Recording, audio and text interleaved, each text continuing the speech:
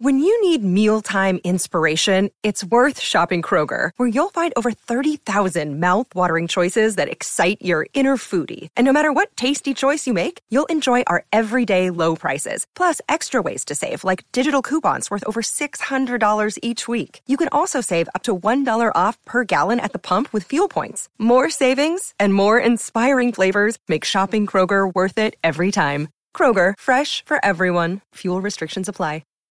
Hey, Brandon, how's the Quixel art going? I saw you were working on some new stuff on Facebook the other day. So Quixel is making waves. Megascan is a huge deal. Photogrammetry is the gold standard now for realistic games.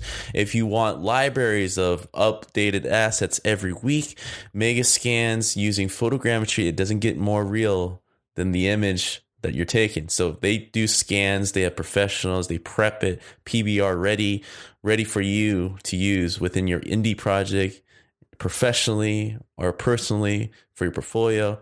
So they are hooking us up, Larry. They hooked us up with a 30% discount for the first 3 months.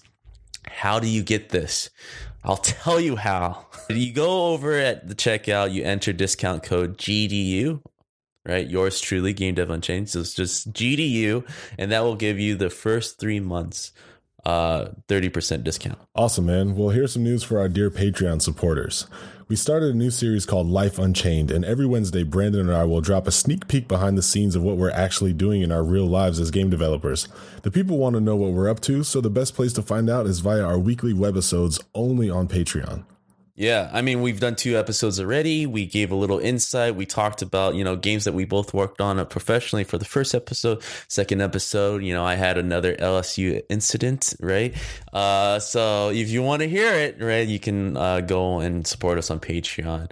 Another thing that we're adding as a segment is called Game Stream Unchained. We talk about game development all the time. Well, watch us play games. Game Stream Unchained, we play a game together at least an hour every week, live stream, so we interact with you as well, but the recording is always up there and it's completely exclusive to the Patreon community.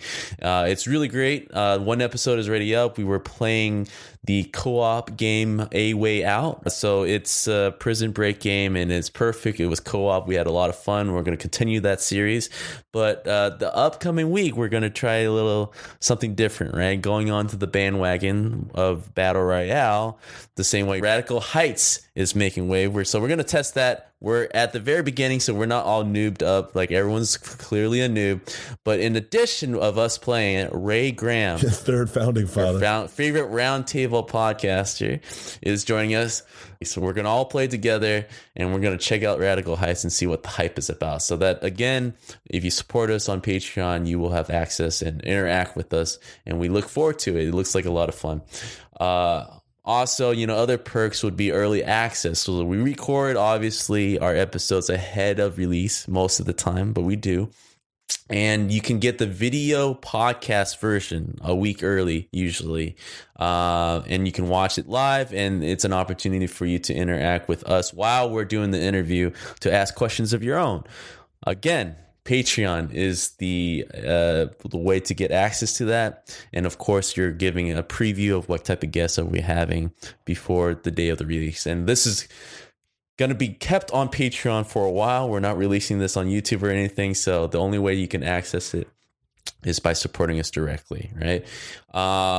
If you want to extend the conversation, if you're listening to your favorite episode or you're listening to the recent episode and you just want to talk about it beyond the comments on Facebook and Twitter or whatever, you can join our Discord community, right? It's a very active, growing community. We post roundtable news, if you want tidbits of what we're looking at, of possible topics that we're going to talk about in the upcoming Roundtable News.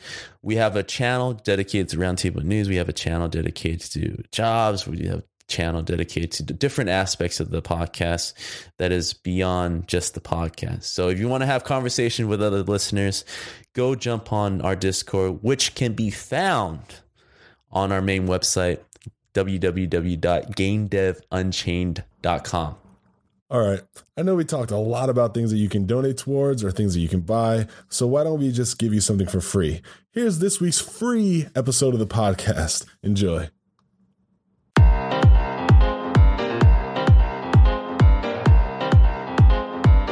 Ladies and gentlemen, boys and girls, welcome back to the #1 podcast about video game development and the lifestyle thereof. I know I say that every time, but I mean it every time. This is Larry Charles, one half of the Game Dev Unchained podcast team.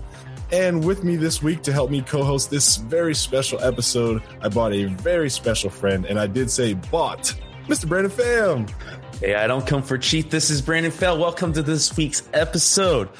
Bringing a special guest, Cecil Kim. Cecil, woo. Hey, how you doing, guys? Hi, Brandon. Cecil? Hi, Larry. Good having you on, man. I know, yeah. Good to see you again, brother. Good to talk to you again. Yeah. Well, this is part of the podcast for all the noobs out there who doesn't already know who Cecil Kim is. Cecil, do you kind of give us a little background, a little peek of your resume, where you were, where you are now, what's up with you? Sure.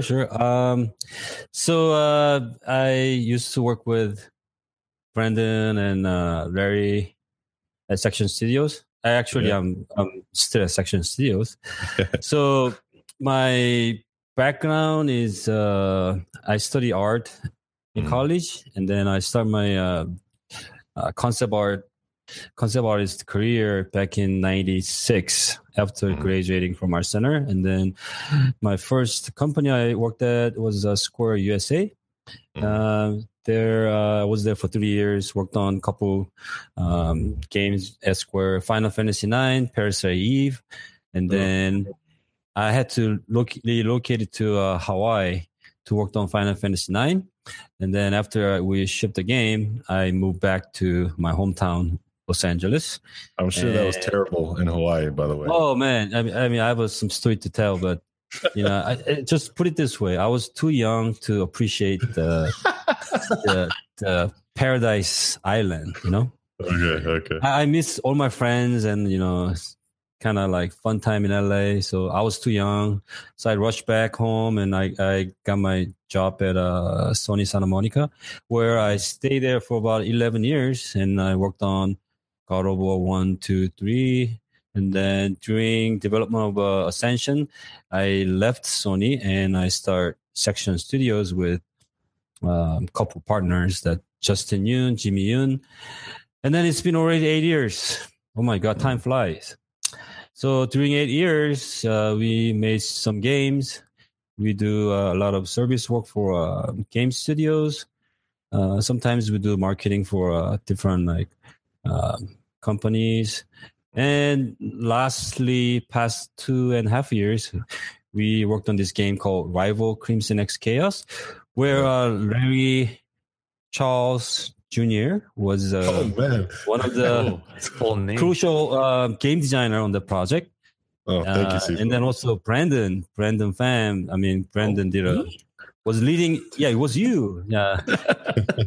Before Rival, it was the Blood Tales, right? Right. It felt like already long time ago, but it's only a year ago. And Brandon was also lead environment artist on that project. So I work very closely with Brandon, and now we shipped the game. So I'm gladly be invited, and thank you guys.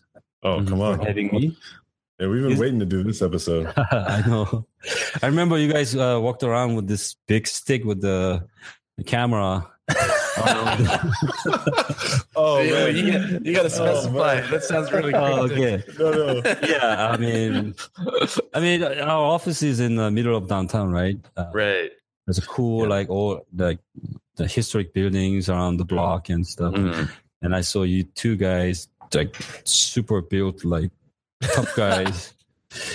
You guys. That's why I get the stick. Yeah, with on the stick. Yeah, that's why you guys are recording some of the podcast. Yeah. So for the audience out there, if you want to know how long ago Cecil's talking about, if you go to our YouTube channel for Game Dev Unchained, any video where you see Brandon and I in the video, that was us taking a 10-minute work break to go do one of these videos. Section still is one of my best memories at a workplace. I mean, you guys have built. Cecil doesn't really mention, but he's the co-founder, right, of Section. He doesn't just work there; he runs the place. And it's one of the best places I worked at, mostly because of you, Jimmy, Justin. You guys create such a family type of environment that really foster creativity. So enough pampering. There's so much history that we want to track through, right? So let's go back and rewind all the way back to take us back to young Cecil. Young Cecil. Yeah, let's do that. Was Sony Santa Monica the first biggest studio? No, actually, the Square USA. Yeah. Square USA. Yeah.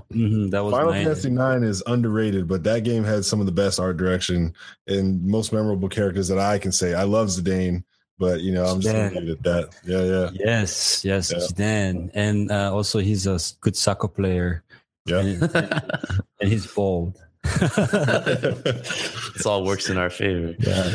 So 96. Yeah. What was that like? Was it like what? Your first big job working at Square, it's a company with a reputation. Oh, yeah. I mean, you wouldn't believe I didn't really understand how big the Final Fantasy franchise was. I had no idea. And that's when just PlayStation 1. PlayStation 1, okay. Yeah, PlayStation 1 became popular during 96, 95. Yeah. So, first interview I walked in, the art director actually had show me the 3D. Back then, it's called a full motion video, FMV. We didn't call it. I remember that. Cinematics, and on TV screen there was huge airship flying over this little cute girl waving at it, and the color palettes and the 3D details are like something like equivalent to what we see in Pixar movies, So I was like, my jaw was dropped, and like, wow, what is that? And he's like, this is a game. I'm like, wow, really? And then first thing he said is like, you never know, you might be designing one of those ships. And I'm like, no, no way. So that was like me, Tony. I was like 25 years old. And the first impression I got about the project, and then he hired me for doing a lot of storyboard for those cinematics first. Then I slowly got more involved in actual production, doing the map design and the background design, location design, things like that. Yeah, so it was something. I was lucky, right? I got thrown at like one of the best development team in the world back then. Yeah. And then culturally it was very different too, because it was company set in United States, Los Angeles, Marina del Rey, but a lot of developers actually came from Japan too. Oh, okay. So we had these two culture and language, and there was always translator, and the coordinator always have to make sure the communication happens between US staff and then Japan staff. What was that dynamic like? So obviously the main game was being developed in Japan, but the US studio, what were they in charge of? What were you guys in charge of? So actually, what I described earlier, that was mostly the Parasite Eve. And then Parasite Eve. Wow, man. Yeah. I love that game. Yeah, that game is awesome, right? Especially the combat system. Yeah. It's funny. I mean, is it okay for me to a little bit like side track? Yeah, please. Oh, dude, we're all about sidetrack. Okay. Never stay on topic. So I was talking about Parasite Eve with one of our designer, and we're thinking, wow, that combat mechanic would work really great in mobile too, because it was like the real-time gameplay, but as soon as you go into the combat, it becomes turn-based, right? But then that transition between those two is like so instant. Man, I remember like the Aya, the main girl character, she's like she's wearing like the cocktail evening dress and holding nice pistols and running around in a tiny room. Yeah. And as soon as she sees the creature, there's like the what do you call it? Range of the target spear just throws out over her, and then you can choose your weapon instantly. So, man, I think that's one of those brilliant game design, and I think now some of the mobile technology can actually make that happen. So, oh yeah, definitely. Yeah. So, Parasite is also kind of like a good nostalgic like game experience for some of the developers like myself and you guys. So it's always cool. So continuing from there. Oh, great memory. Just slide right back in.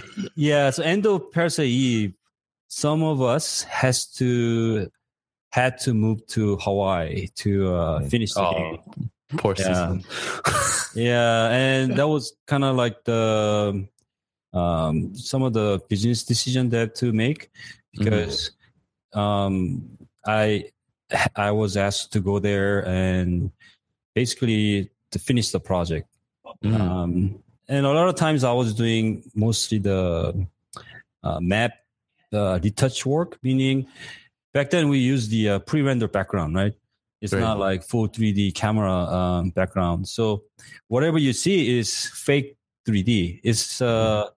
It's modeled and textured in 3D, but in game it works as just 2D backdrop play. And then there's some atmospheric details that we have to put in, like snows and cracks, and sometimes a lot of snow I had to paint, because a big majority of maps are I think Natural History Museum in New York, and that's right. It was set in winter time. So there was a Central Park, and then the museum is actually close to Central Park. So it was over like 100 maps that me and my boss, my supervisor, good friend of mine, we paint a lot of snows, because snows, if you try to do that in 3D, it just takes so much time. So yeah, just paint snows. And some of the maps actually had two versions. One is like persistent version, and one is like dinosaur come to the creature and he just smashes everything, right?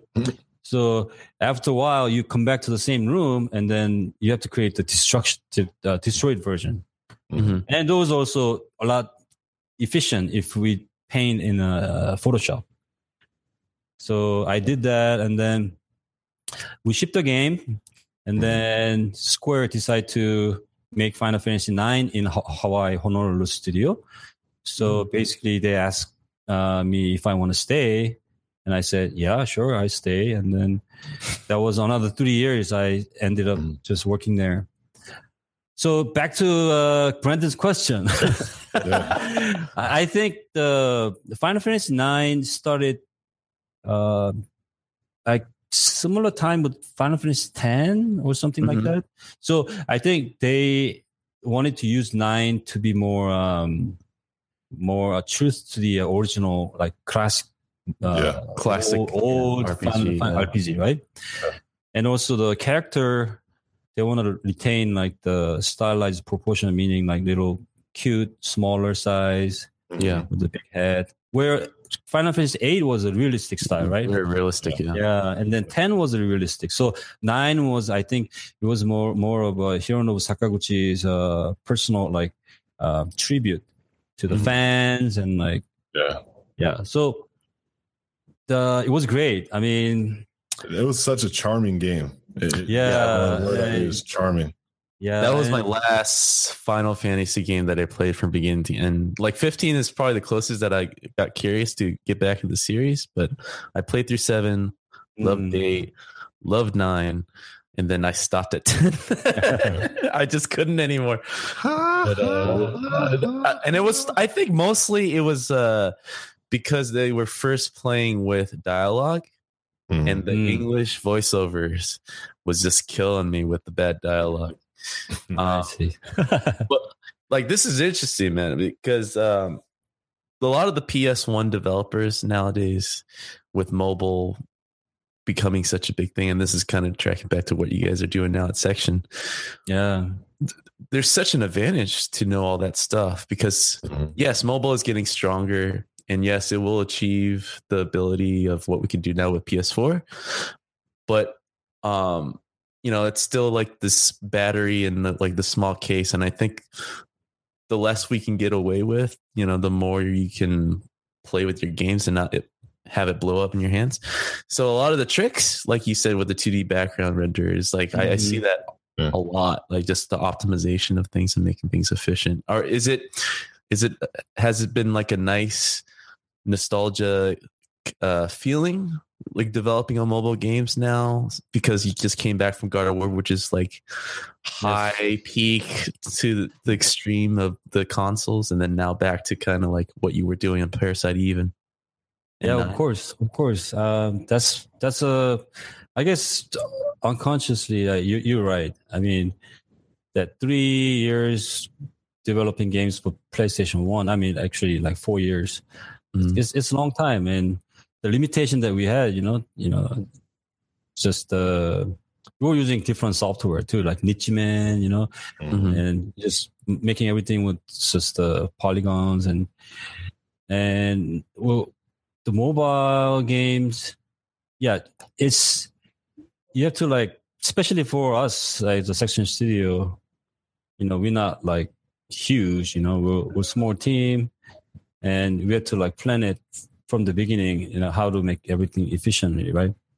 So camera, I'm Brandon, you and I struggle to do camera, right?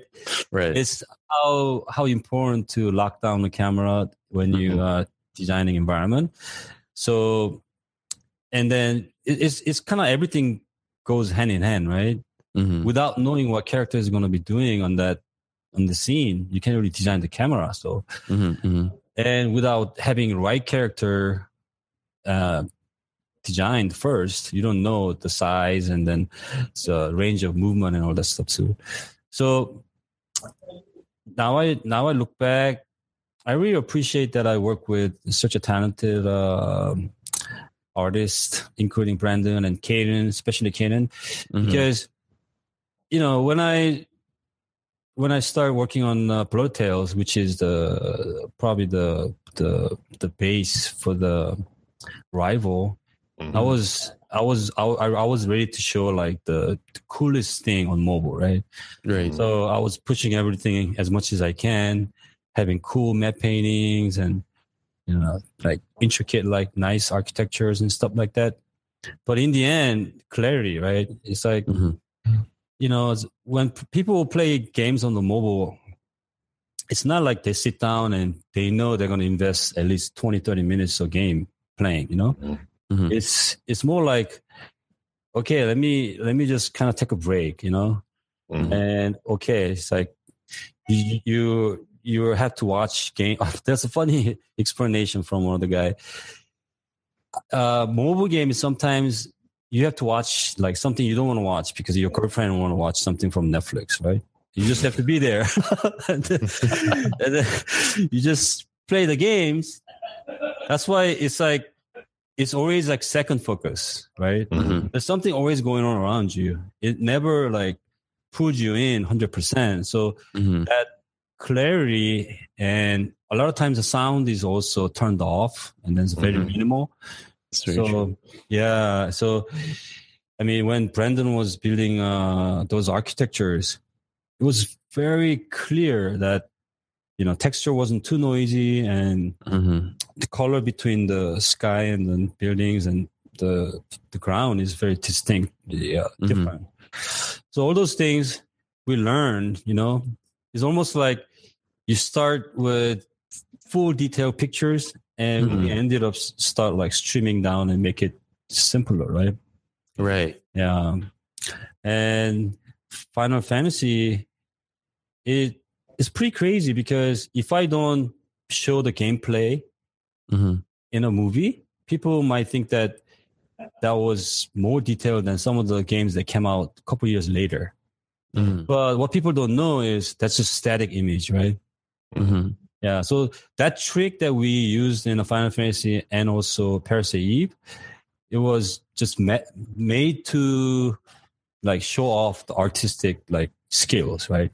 Art in general. So I think I was lucky because that my career started off with those two projects that I was fortunate enough that work on the project that they knew how to maximize the visual fidelity, right? Mm-hmm. And after that, I played Tomb Raider, and then I'm like, oh my god, it's just that looks like a rock, but it's just simple rock. There's nothing much in there. and the boss rock. Yeah, and when you put in Final Fantasy, it's just everything is like so detailed. So right. And even I was actually making that game, but it took me a while for me to realize how much you have to sacrifice once you give the control to the players when they can look around and look everything, right? Mm-hmm. And then that actually came to discussion when we were making God of War 1 too, because when we were working on God of War, I was working with David Jaffe. He did an awesome job, kind of like making the key decisions on what makes God of War, because back then we were looking at other games that had a free camera. Free camera was the thing back then, right? Mm-hmm. And Shadow of Colossus had a free camera. So we were thinking God of War should have free looking camera, but early on he decided, no, you're gonna lock the camera. So it's gonna have a little bit of a following movement, right? Dolly movement, where like Devil May Cry has, when Dante jumps from platform to platform, cameras automatically follows behind him. But we never let users to control the camera. Right. By doing so, we were focusing on what certain areas, not thinking about having this full like background in the game. Right. So, I mean, I guess early on, I worked on the game that had restrictions on the camera. And that way, I was able to learn how to design like pillars, how to design repeated shapes, and how to design like putting like symbols and like the murals and like some of the images like from place to place. That way, players know where they are, right? So they don't get lost. Like they don't just, wander around place not knowing where they have been and stuff. I think it's 9 o'clock, so I guess I'm just like talking crazy. No. This is good. You are touching on great stuff. Actually, it's interesting to bring up God of War right now. Obviously, they've kind of reinvented the franchise, but let's take it back to the origin again. Okay. And one of the things that I don't think a lot of listeners know, but a lot of people who know, you had a hand in helping to actually design Kratos himself. Maybe you want to talk a little bit about that? Oh no, that's some of the credit I get, but no, actually that's not me. As Kratos is designed by Charlie Wan, who was a good friend of mine. Who's probably one of the most talented artists I've ever worked with. Okay. So him and we actually led the concept development. He in charge of creatures and characters, and I was doing a lot of environment concept. Okay. So I was designing world. He was designing actors and actresses and all this whole cast. So. Yeah, I mean, thank you. I mean, you were there looking over his shoulder, like I was right next to him, and you wouldn't believe how many sketches he had done. It took pretty much about 2 years to finalize the character. Well, actually, I did a lot of sketches with him too in the very early on. Yeah. So before you went over to Santa Monica, you obviously finished up at Square and made the big move back to LA. Was God of War part of the pitch to sway you to go over? No, not at all. Okay, not at all. What was that transition? Because Santa Monica wasn't they weren't as big as they are now. Obviously, what were they working on at the time? When I interview Shannon Studstill, who still she's at the head of Sony Santa Monica. I think she's a VP in a global studio. It was 989 Studios. It was the front name because that was I think it was 989 Studios back then were doing really good with the sports titles, right? Right. Yeah, just like EA. And when I sat down with her, she basically said, well, I think we are going to change our name to Sony. And if that any affects you or change. So basically I had a multiple offer back then because I worked on the Final Fantasy. I had a pretty solid portfolio. Yeah. And that 3 years of experience working with the Square team, there's a lot of companies that wanted to get into that space, right? Like RPG and console and story based games.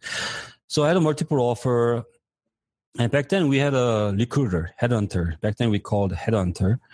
So a friend of mine said, let me introduce you to this guy, and I talked to him, and he basically set up multiple interviews for me, and then Sony Santa Monica was one of them, and I walked in. The studio was it was like cool, warehouse, high ceiling. It's something that you didn't think that game studio would be, because a lot of game studio back then was kind of like just office space, right? Yeah. Just cubicles, and but Sony Santa Monica was really inspiring. It's very creative environment, and it was only 20 some people.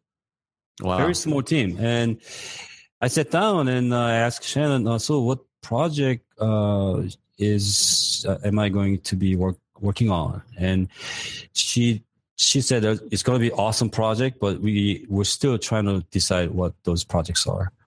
So I took my chance. I basically said, told myself, I just want to stay in this cool office. The office sold it for you. And I love the high ceilings. Yeah. And then Shannon basically told me, best, she convinced me saying, we care about what artists needs. We're not just business people. We make sure you have to be creative, and we facilitate that, thing for you. So that was really good to hear, because the Square was a little different. Square was such a tight organization, right? Because, it's I was working on a 9th of franchise. That franchise was how many years, right? About 15, 20 years. And then they have Bibles for everything. Right. Yeah. Back then, there was no digital archive system. So they had a huge binder of creatures, right? Yeah. And if you look at those binders, it's from plants, looking creatures to cactus looking creatures to it's something that you wouldn't know they know their own style, because you think that all these creatures you run into fighting, it's all random, but it's not random. They have a long history, right? Right. Yeah. Man, so so I started working at Sony Santa Monica. That was 2000. Yeah, 2000. And did you come on as a concept artist or a senior concept artist, art director? I was a senior concept artist. Okay. Yeah, and they were trying to figure out their second internal project, I think. Right. The first one being Twisted Metal. Oh, actually, Twisted Metal Black was the external. Yeah. But it actually gave me an art test though. Oh man. Yeah, and I remember it was funny because your last art test. Listen to this. So I was waiting for all my stuff to be shipped from Hawaii, including my scanner, my computer, everything. And I had nothing to work on, right? Yeah. So I asked Shannon basically, well, I'll definitely do the test, but can I just come in here and do it? And she said, Nice. no. I mean, it's like, it's probably the right way to business, like maybe it's a liability issue and stuff. Sure, but the test was basically come up with cool characters for the Twisted Metal Black. Right. Because Twisted Metal Black has this like cast of crazy looking like fighting cards, like combat cards. Yeah. So they didn't really show me anything, but basically said, just come back with some ideas that we're going to look at it. Mm-hmm. So I went home. I had nothing. So I bought the sketch pad, and then I started sketching. But one of the character was the bride character. Mm-hmm. And she had a blood on her dress. Mm-hmm. And she was holding a knife. And her look on her face is like, something happened to her. She's just lost herself, right? And then one of the character was, the puppets, puppet, but puppet became alive. So he's got all these strings attached to him. But anyway, so instead of rendering one of them, I probably brought like 10 sketches. And actually, David Jeffy, he came to the room and he was looking through the sketch and he loved the bride idea, right? Mm-hmm, He's like, wow, this is cool. This is awesome. And then actually that character became a character. Mm-hmm. If you watch the Twisted Metal Black, I think one of the intro movie, and Bride actually appearance-wise, she's different than what I sketched. Because what I sketched was like little skinny and she's like stylized. But that when I saw that, I'm like, wow. I guess... Yeah. When you create this like American horror history type of cast, right? I think she fits right in. So So little did you know, you called it an art test. They called it outsourcing. That was outsourcing.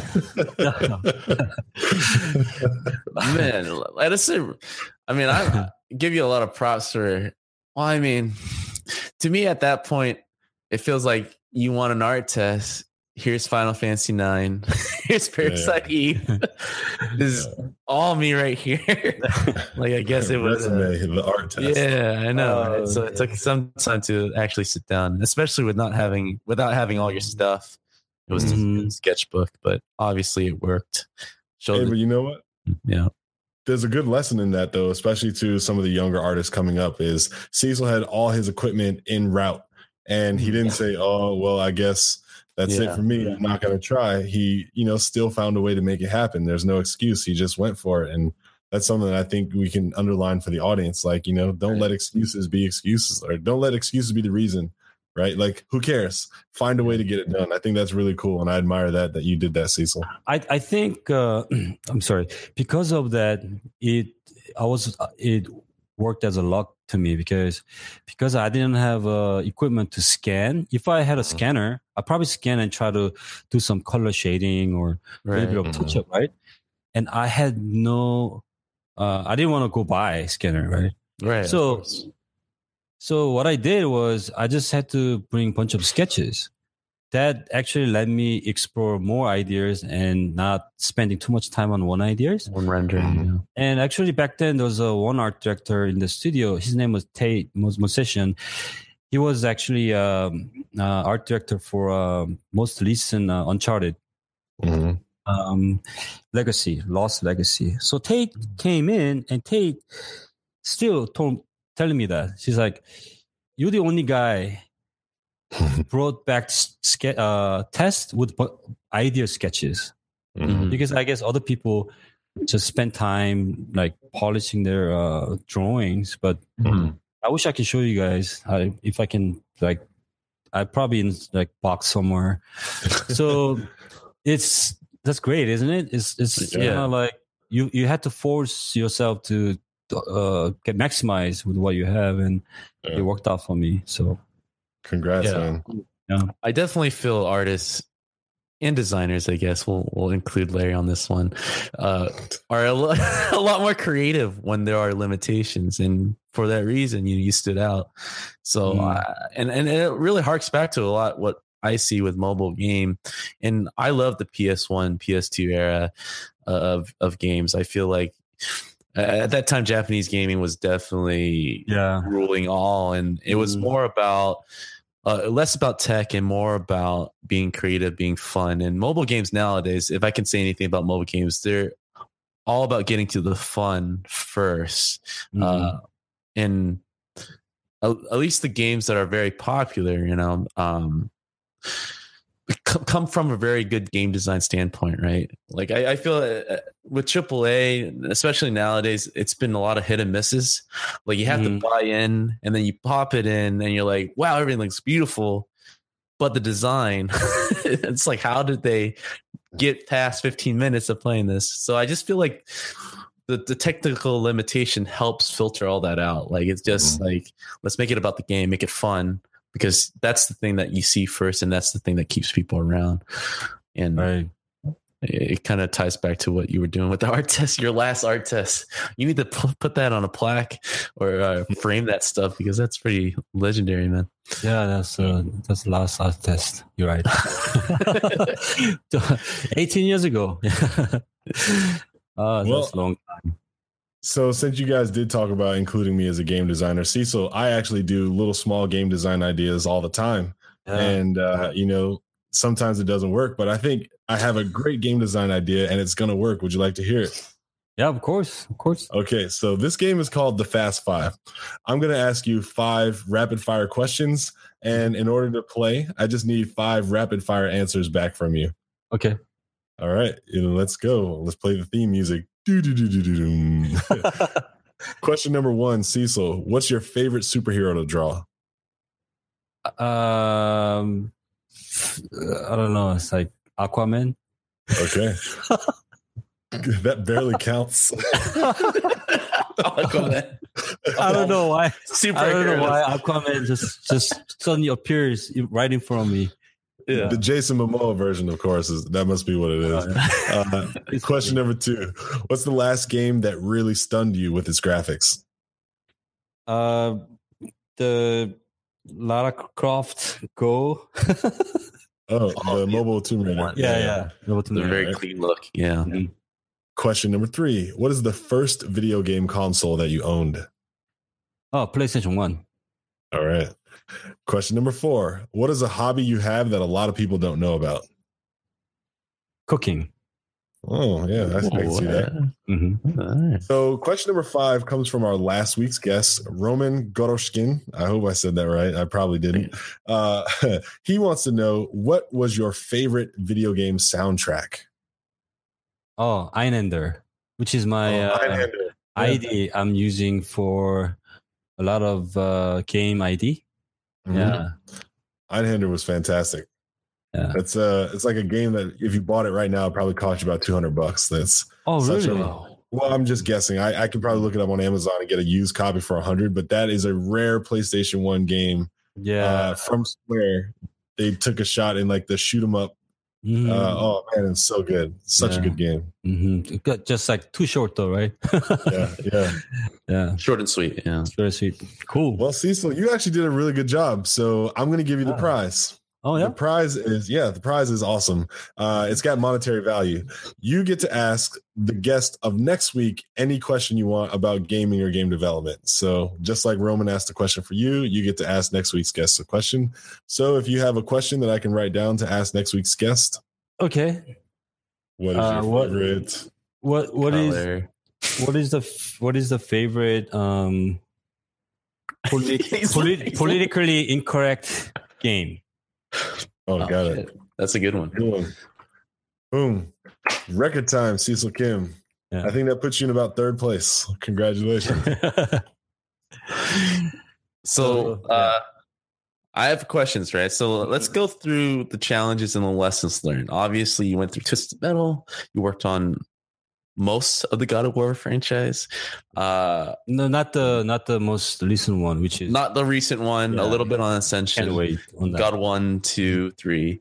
So my question is, with you being there 11 years, you've seen how it grew from 20 people to a lot of people, and then working on a very highly regarded Sony PlayStation license, right? Like God of War. My curiosity has always been with, the development from with sequels, right? From God of War, God of 2, that's obviously PlayStation 2. What were the challenges to, it's a crazy hit, right? You guys are sanctioned to work on God of War 2. How was that? And then the same question for God of War 2 to God of War 3, going up to PlayStation 3 and having to deliver a new type of experience on a new console. What kind of pressures were you guys under, and what kind of challenges? I would say God of War 1 was really long, a little bit of dragging game development because it's unknown, uncertainty, right? It's a new IP, and just entire 3 years of time is for us to figure out what that game is, right? So it was towards the end when everything started plugging together, and I knew that game is gonna be everyone's favorite, but that was really later, right? So it was very emotional, and a lot of things going in my life too back then, and just like everybody else, but you're just kind of building a family, right? Right. And we launched the game, and was regarded as high, rating, successful title. Everyone loved it. So team, it was just like winning a World Cup, right? Right. And those team, when they go into the second competition, it's let's do this again. It just, everything works it's like a magic, right? So within that short period of time, I think God of War 2, we were able to double, even triple the amount of boss. And if you look at actual location, that's the one game that I feel like it felt really like an adventure, because Kratos going from land to Hades, and going to the island and going to the forest. So it's if you map out the whole journey, it's super long and it's very colorful. And I think because of the team was so motivated, and we wanted to give fans what they want to have, right? Because we really sat down and understand what fans wanted to see more and what didn't work. So we were able to trim out what didn't work and just make it even better and better. So to me, God of War 2, I think a lot of people went through a lot of the crunch and stuff like that, but it went by super fast. It was blink of eye and then it's done. What was the kind of rough time frame of God of War 1 development and then God of War 2 development, just to God of War 1 started 2003 and we shipped it, I think, 2006. And then God of War, because of this too, because we knew that PlayStation 3 is coming out, and we had to make decisions that if God of War 2 is going to come out in PlayStation 4 or 3, right? So we actually decided to put it out on 2. So we had to rush it, right? So I think it was little over 2 years we were able to do that.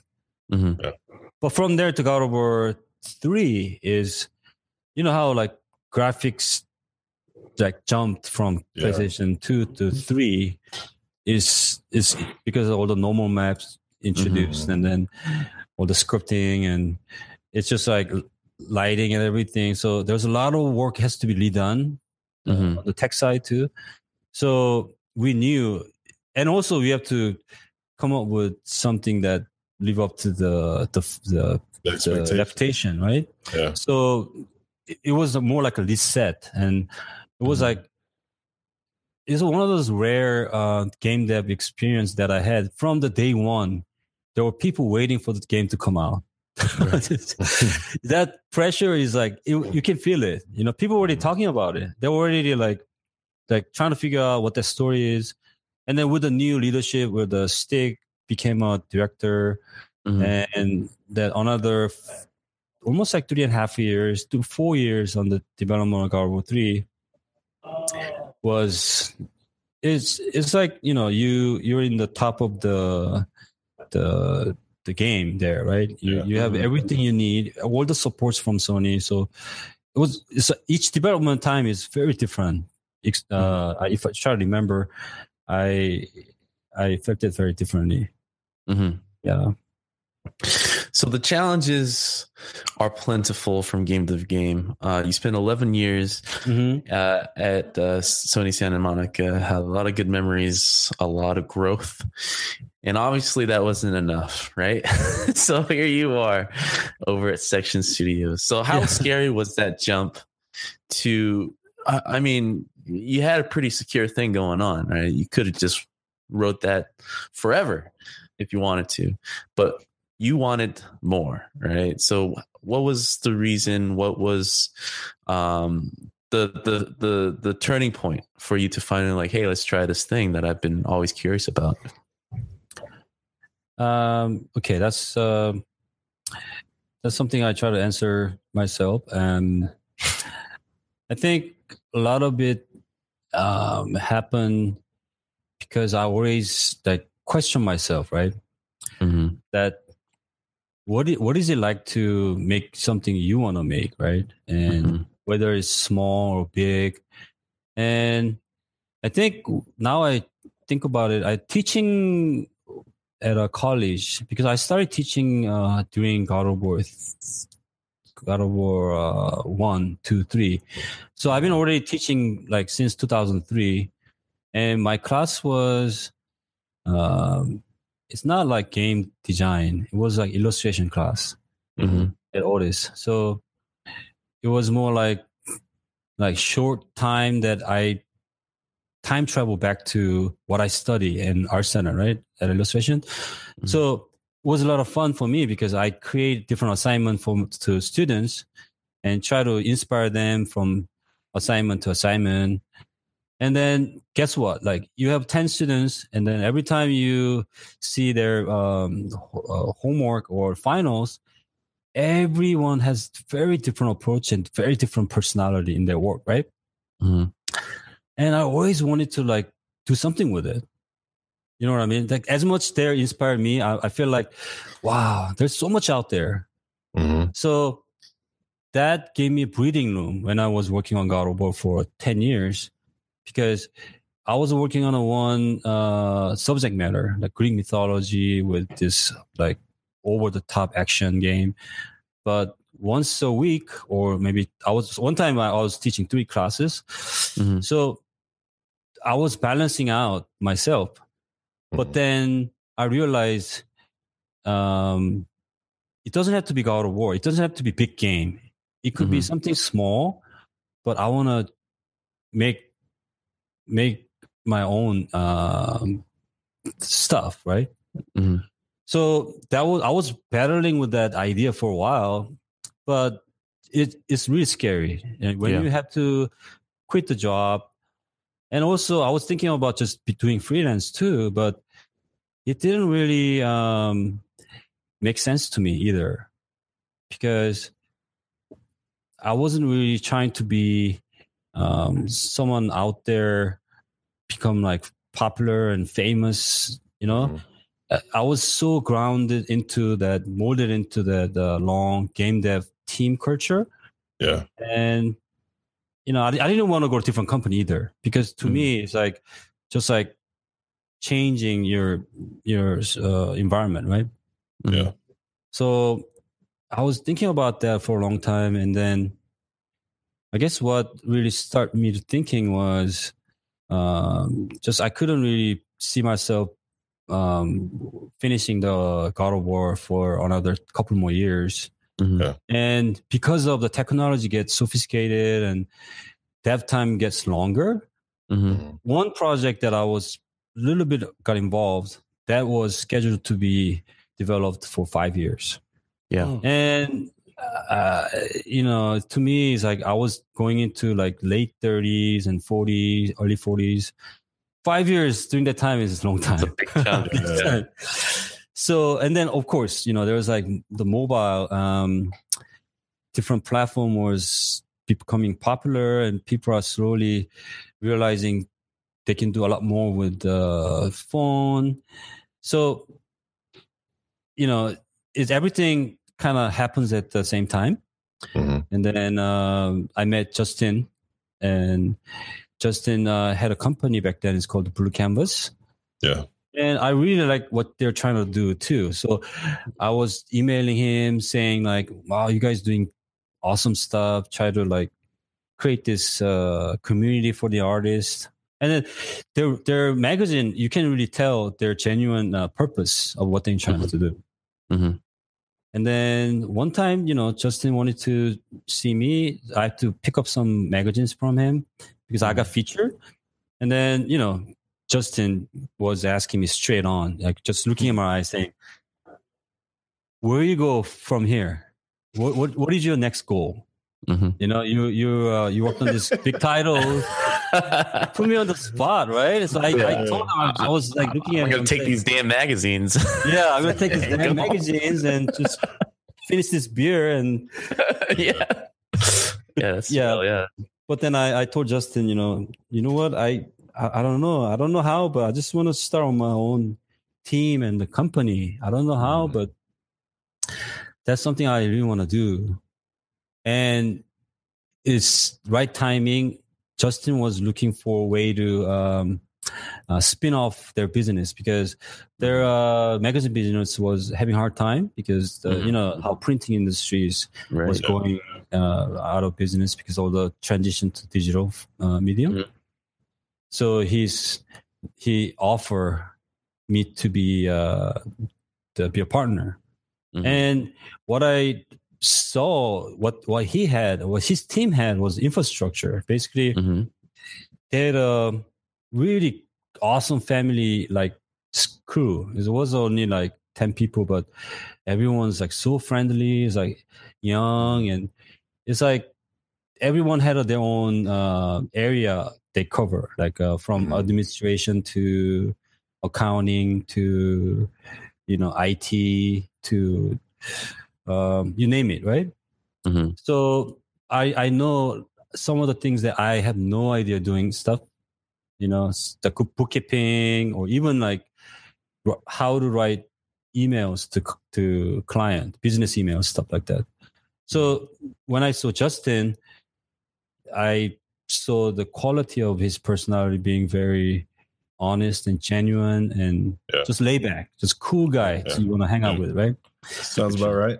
Yeah, and Justin had a lot of respect towards me too, from artist to artist, right? So there was a good So I told him, you know what? It sounds a great idea, but give me some time to think about it. And then that's when Jimmy kicked in. I see how the brothers do it. Yeah, and then Jimmy kind of talked to me in a very professional way, basically asked me, just let's make this happen. But I want to know like what he wants to know, what I want to do. What I want to achieve in a short-term goal, right? Basically like 5-year plan or whatnot. I have no idea what he was talking about back then. But I told him, just give me 3 months. And then I'm going to, give notice to Sony and I'll join you guys. Just to like kind of throw it out there, right? Yeah. And then that 3 months was probably the most stressful time I worked at Sony. Because I'm like, I should be standing outside your house. I gave the word, I gotta keep my word, and that 3 months came super quick, right? And I had a chance to travel to Spain. Right. I think that's when my wife had some sort of training she had to do, and I wanted to join her, so I flew out there. But plan didn't work out, so I ended up staying there by myself. And I was just traveling from. I think one of the city that I went to was, I forgot, it was down in south. Anyway, when you travel by yourself, you know how you don't really talk to anybody, right? You just become like self-driven, like travel hunger.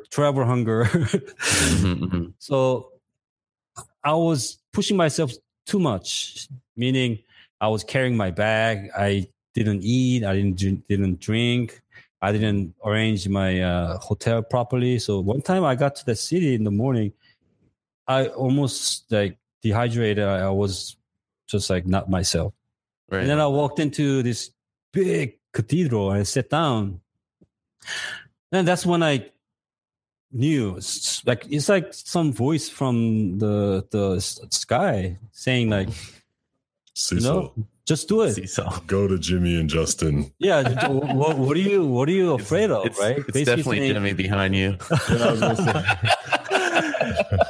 I guess when your mind is so tired, right, you just kind of see through, right? Basically saying, yeah, why not? I mean, it's just, and also one of my philosophy that I always had, luck and the chance, they're one of those things come by next to you and they tap your shoulder and asking you, come on, let's go, right? Right. And it only happens 1 or 2 times in your life, maybe. And if you don't like seize it, if you don't really like, that happens to everybody, right? So to me, I always had that thinking, and I think that was the moment I decided to do. And I came back and I talked to a few people and given notice and start new day. And man, that feeling that I walked out of the Sony the last day, wow, was heavy. Was weird. Yeah, it's a family basically. 11 years. Because you spend time with those people more than your own family. I mean, because it's like that experience, the working with team, because that team was also like went through from nothing to like where they are now, and some of them became like my best friends, Yeah, and we still hang out and talk to each other. They're awesome guys. A lot of them you still work with, right? Yeah. And they came to my wedding. I went to their weddings, and they see me having a kid. It's all those things, Well, this is a perfect segue. Yeah. So what happened next, Cecil? Now that you're at Section, and obviously some of your friends joined you. Yeah. What did you guys work on over there? Yeah. Here, right now? Yeah. So, I mean, I guess I wish I have time to talk about this a little more. So, I mean, our game is out now, right? So it came out last Thursday. And, hard to say what's the exact like development time, but if I include like that first prototype I made and with a handful of people, and then went on like pitch process, that's almost like 3 years. And first year is almost like getting the prototype done and get some business deal sorted out, and try to find the team, hiring like team. That was the first year. And the second year was like going full speed, right? Yeah. And that was the Action RPG. Actually, that's the Brandon did a majority of the supervising the building the world with his team. So second year was more like like realizing like learning process. I mean, I think Caden put it in a really nice way because of prototype was so strong and well created. Mm-hmm. We thought the game would be we know how to make it, end product, right? Right. But what we didn't know was we didn't really define the end product, meaning what type of core game loop we're gonna have, and how we're gonna retain the fun aspects for the users. And in the end, it's how we're gonna create contents once we launch the game, right? Mm-hmm. So all those things, because of lack of experience in the mobile development, we start to realize, oh my God, like we didn't think about this. And then it was just, we were still making it. But at the same time, we were also prototyping some of the mechanics, right? So that was really hard. But we were able to, one thing that really worked was the visual style of the game. And which was, I think, now I think about it like unconsciously that some of the visuals that I wanted to create from the beginning, it still remains in the product that we shipped last week. So third year was basically like complete change, right? The end of the second year, we coming to work was just under a lot of pressure because we had to hit the milestone and, you know, but the problem was a lot of us didn't really enjoy playing our games. Yeah. And you start to hitting like walls, right? Basically frame rates and like just putting out a build takes time. And, you know, you have to make sure it runs on like low end device and game wasn't optimized. So there was a lot of things that we weren't prepared yet, you know? So there was a huge design change happened at the end of the second year. That's when we decided to make a strategy game instead of an action RPG game. But to me, because of the core, some of the main champions and characters, they were AIs and main heroes from the action RPG, right? So we had this archetype, we had these characters that already done, had animation all in place. So one of the main designer, Naveen, he ended up just making the prototype over the Christmas break. Basically, he wanted to show me like we should change the direction and then we should make more like a arena the combat fight strategy game, PvP game. Yeah, so we went through a lot of discussions, and when we came back from the break, we played his prototype, and it was a lot of fun. So since then, we didn't look back. We just we gotta. I mean, sometimes you know you don't know where things are gonna work out, but we knew that that's the direction we had to stay with. So the team rallied up, and third year, which was about a little more than a year ago, we completely changed the design. And then, yeah, I mean, we now we have a character with 33 champions. Champions meaning like those the cars, right? The units, yeah. And then we changed all the UIs and everything came together. But to me, it feels a lot like God of War 1, you know? Because I think it's the air you have in the studio, right? You don't see it, but it's like the air. It's like team sports, locker room, like kind of air, right? Right. When team believes in each other, like the team is on a good like momentum, you know? It's you just know, right? And because I worked on like so many big titles in my past, not so many, but few. But I think I don't remember every daily like thing happened back then, right? Mm-hmm. But I remember there was that air that I'm experiencing. So it's just crazy. It's like I feel a lot like we are at a point where we just right before we launch God of War 1. Yeah. And yeah, I mean, I'm proud of the game because it plays awesome. It's one of those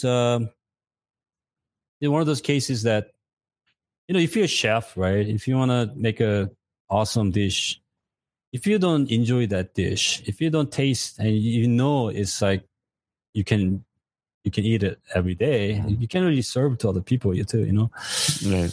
So past 5 months, once we start like have matchmaking happen and all the network working, we were doing like internal tournaments within our team, and it was always we loved to play our game, cheering, yelling, yelling, and it's like, and you know, it's like, I mean, you watch like how like Riot did the League of Legends in the beginning, and that video really inspired us too. And we believe that we have to make the games that we love to play, you know, and everything starts from there.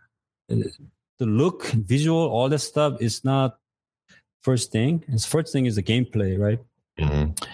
So luckily we a lot of our guys, they play competitive PvP game. I'm not. I guess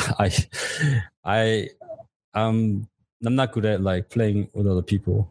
Especially I play FIFA, like sports game, but StarCraft or even League of Legends. It's different genre. Yeah. Different genre. But a lot of key, a lot of lead guys that we had who actually like step up and really owning the design direction of the game. They play a lot of PvP games. So they were looking at criticizing our game as user and player. Right.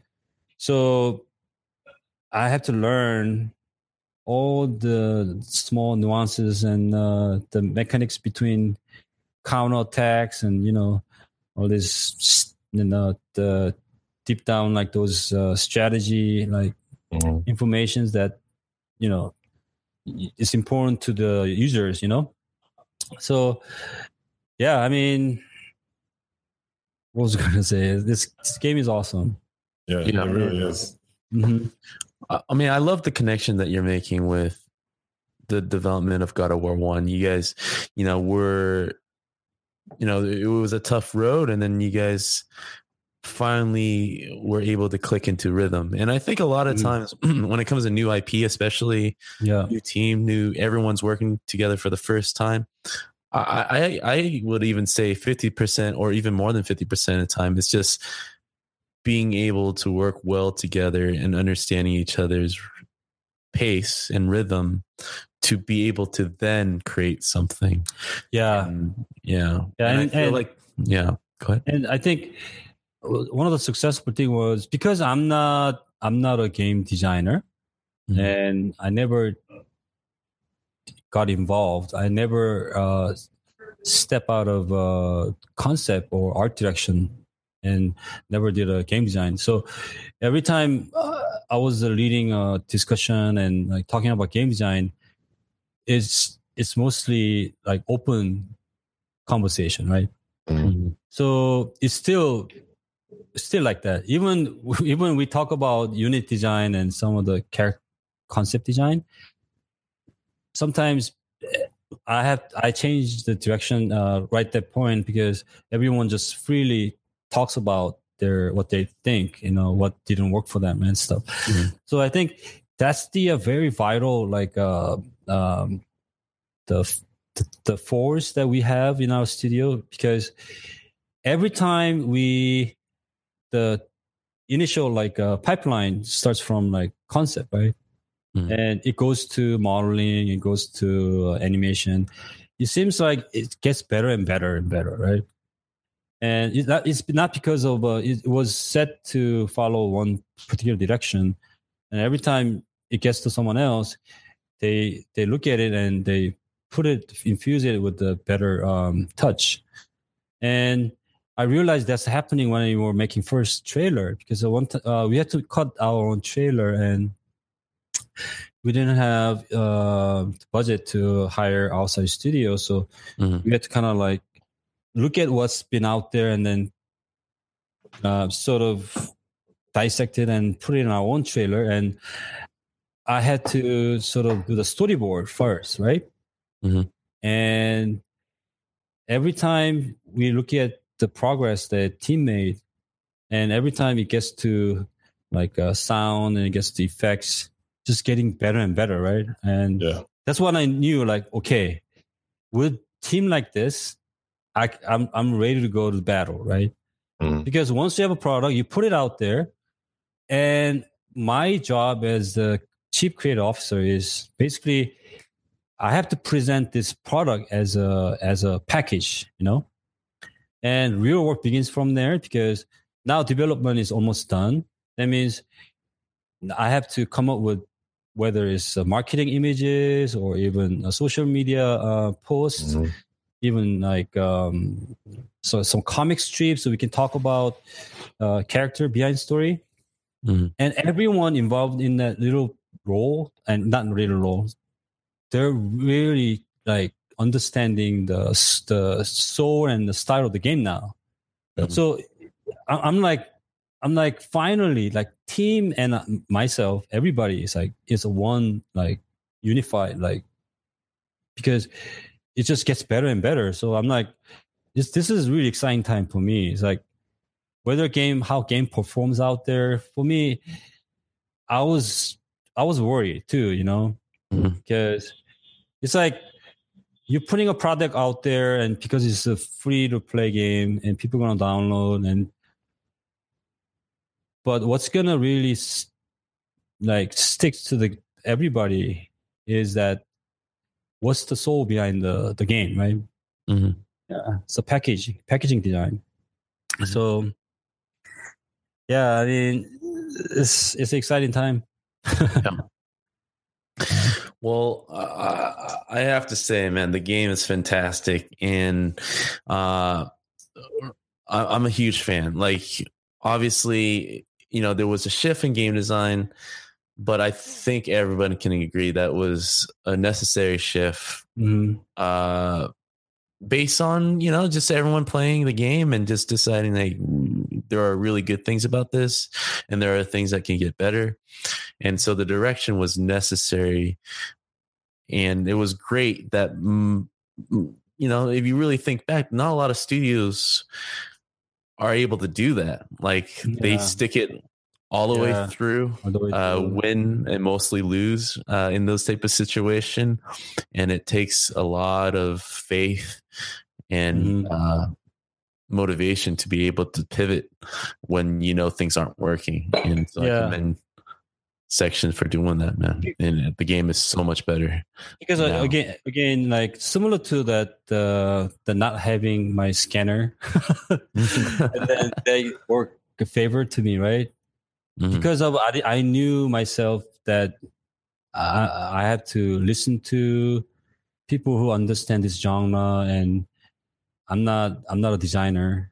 That's why that pivot, or like, I have to trust the team. I have to let the team decide, and that's the only way for us to survive, right?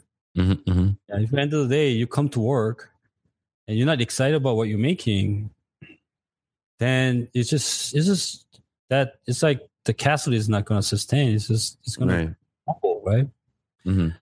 So when Naveen actually took time off and made the prototype, I knew, even before I see the prototype, I know I have to support him. You know, I have to do that, because he just had a baby too. That guy went home during the break and worked on the prototype. And then, you know, that point on, I know that, you know, team really want to make this. But my I was doing the traditional like publisher kind of role, right?